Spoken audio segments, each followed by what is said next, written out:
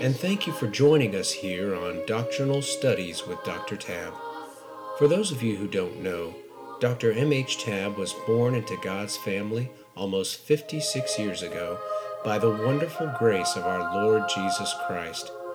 He then served as a Christian school principal, Bible Institute teacher, administrator, and assistant pastor. In 1980, God then called Dr. Tabb to establish Gulf Coast Baptist Church, where he pastored for 40 years. He continues his service now as the founder of Gulf Coast Bible Institute, preacher, and author of over 46 doctrinal books. Let us now open our Bibles together with Dr. Tabb as our guide and rightly divide the word of truth here on Doctrinal Studies with Dr. Tabb. All right, today I want to continue the previous thought. This will be the second and final session on our discussion about Laodicean music. Last time we saw that music is created to induce worship, and a person is generally worshiping God or Satan, depending on the music he's listening to or involved with, and that can be not really in his conscious mind that he's worshiping anybody. Now, today let's think about this thought. The problem with the Laodicean music comes from confusing good and evil. Laodicean, of course, means lukewarm. It deals with Christians in the latter days of the church age with no discernment. And that's why any pastor should want to know what his special singers are going to sing, so he can make sure it's not doctrinally unsound or unscriptural music being put before the people, or what is known as crossover music. 1 Samuel 5 verse 20 says, "Woe unto them that call evil good, and good evil, that put darkness for light, and light for darkness, that put bitter for sweet, and sweet for bitter." And that certainly describes Christians with no discernment, as I mentioned a few minutes ago. Matthew 7 verses 17 through 20, the Lord says, "Even so every good tree bringeth forth good fruit, but a corrupt tree bringeth forth evil fruit. A good tree cannot bring forth evil fruit, neither can a corrupt tree bring forth good fruit. Every tree that bringeth not forth good fruit is hewn down and cast into the fire. Wherefore by their fruits ye shall know them." What kind of fruit does the music you listen to produce? What kind of fruit does the music at your church produce? Romans 3 verse 8, we be slanderously reported, and as some affirm that we say, let us do evil that good may come. Well, that's what Laodicean churches do in order mainly to lure young people into their congregations. They do evil that good may come. Romans 12 verse 9 says, "Abhor that which is evil, cleave to that which is good." Romans 12:21, "Be not overcome of evil, but overcome evil with good." That applies to music as well as anything else. That's why if you're prone to be addicted to rock music, you need to put into practice what the principle I call the principle of replacement, and that is replace that music you've been listening to with some good gospel type music and Christian music. Romans 14 verse 16, he says, "Let not then your good be evil spoken of." We are to abstain from all appearance of evil, so even our music should be above reproach to those who know what we listen to and what we like to sing and so forth. In Romans 16 verse 19, Paul says, "Your obedience is come abroad unto all men. I am glad therefore in your behalf, but yet I would have you wise unto that which is good, and simple concerning evil." We Christians don't have to experience any kind of wickedness to know what it's all about. So we don't have to listen to lyrics of bad music and rock stars and all that kind of stuff, rap stars, to see that it's evil. 1 Corinthians 15 verse 33, Paul says, "Be not deceived." Well, then it's up to me if I get deceived. I need to keep my mind alert and on target and spirit-led and scripture-filled to know what's good and what's evil. "Be not deceived. Evil communications corrupt good manners." Don't hang around people that are listening to the wrong kind of music. You'll be lured into doing that yourself. Right music can have a very positive effect on us, on our mental condition, on our way we feel, everything about us. Elisha, in seeking God's will, says this in 2 Kings 3 verse 15. He says, now bring me a minstrel. And it came to pass when the minstrel played that the hand of the Lord came upon him. There is a spirit that comes with music, and he got the right kind of music there, and the Spirit of the Lord came upon him. Demon-possessed Saul in 1 Samuel 16 verse 23 says, it came to pass when the evil spirit from God was upon Saul that David took an harp and played with his hand. So Saul was refreshed and was well, and the evil spirit departed from him. We realize the sweet psalmist of Israel was not playing something demonic or devilish in Saul's presence, and the music he played brought a sweet, refreshing, sweet spirit to Saul, and the evil spirit that was bothering him left the room. I believe you can get the right kind of music playing, and the devils will vacate the premises. So be not deceived. Evil communications corrupt good manners. What will make a church different in this Laodicean time and is sound doctrine being preached in that church and the right kind of music being sung in that church. In Hebrews chapter 5 verse 14, the Bible says strong meat, and that's talking about sound doctrine, strong meat belong to them that are of full age, even those who by reason of use, in context, using the word of God, have their senses exercised to discern both good and evil. We need to do that in the case of music as well as everything else. Have discernment about it. Charismatics, for example, are basically doctrineless Christians, and that's why they have no discernment about their music, about their worship teams, and all that goes on in those churches. 1 Peter 3 verse 11 says, eschew evil. That means to hate it and do good. 1 Peter 3:16, having a good conscience, that whereas they speak evil of you, for you doing right, they'll say bad things about you. As of evildoers, they may be ashamed that falsely accuse your good conversation in Christ. So what if somebody bad-mouths the kind of music you like to listen to? Listen to good music anyway. It'll help you in your Christian walk. It'll help you in your attitude, everything about you.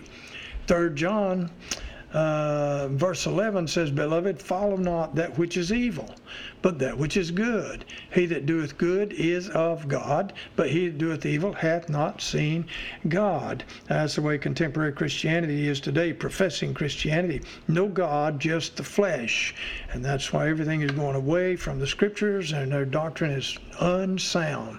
Leviticus 22 verse 15 says, they shall not profane the holy things of the children of Israel, which they offer unto the Lord. You understand that verse? We can profane the things of God. We can profane the music in the church. We can profane the preaching in the church. Profane everything about Christianity. Christian rock, so-called, there's no such thing. It's a misnomer. If it's Christian, it's not rock. If it's rock, it's not Christian. But Christian rock profanes the church.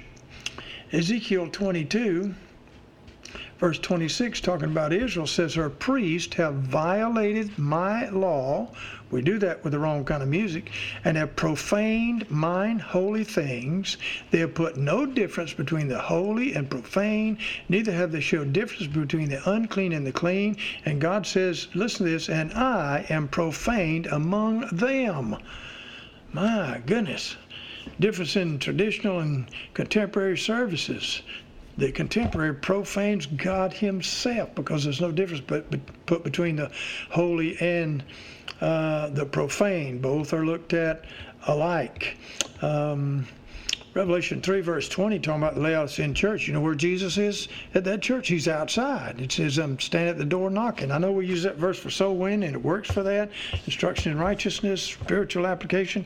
But doctrinally, it's Jesus outside the church, and nobody's letting him in. And so he's knocking on the door, looking for anybody who will let him come in and fellowship with them. So God says, I am profaned among them. That is certainly happening throughout professing Christianity today. Ezekiel 44 verse 23, they shall teach my people the difference between the holy and profane, and cause them, God's people, to discern between the unclean and the clean. Got to make a difference between those things, but you can only do it with spiritual discernment.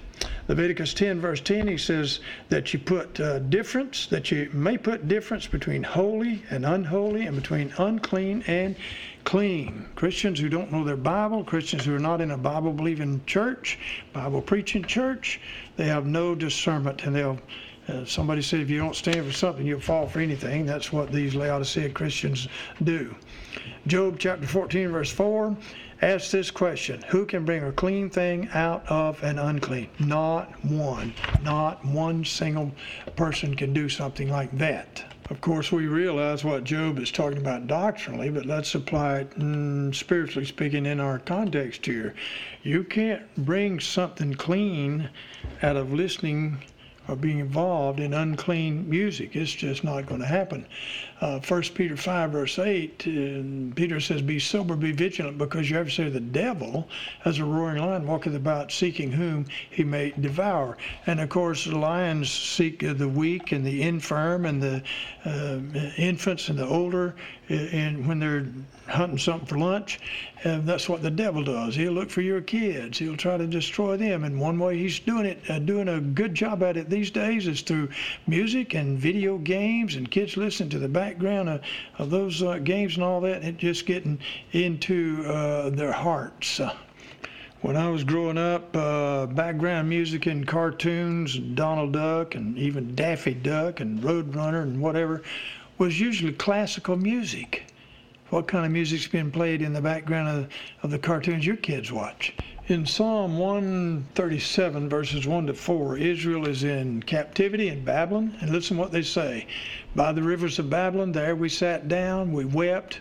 When we remembered Zion, we hanged our harps upon the willows in the midst thereof.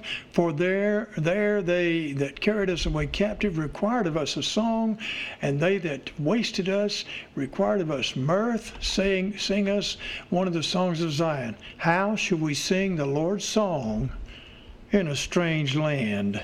Good question. How are you going to sing praises to God if you're wrapped up in the music of this world? And then coming tribulation period, there's not going to be any happy songs. Revelation 18 verse 22 says, the voice of harpers and musicians and of pipers and trumpeters shall be heard no more at all in thee, and no craftsman, and whatsoever craft he be, shall be found any more in thee, and the sound of a millstone shall be heard no more in thee. No harpers, no musicians, no pipers, no trumpeters, no good music. You realize music can be addictive.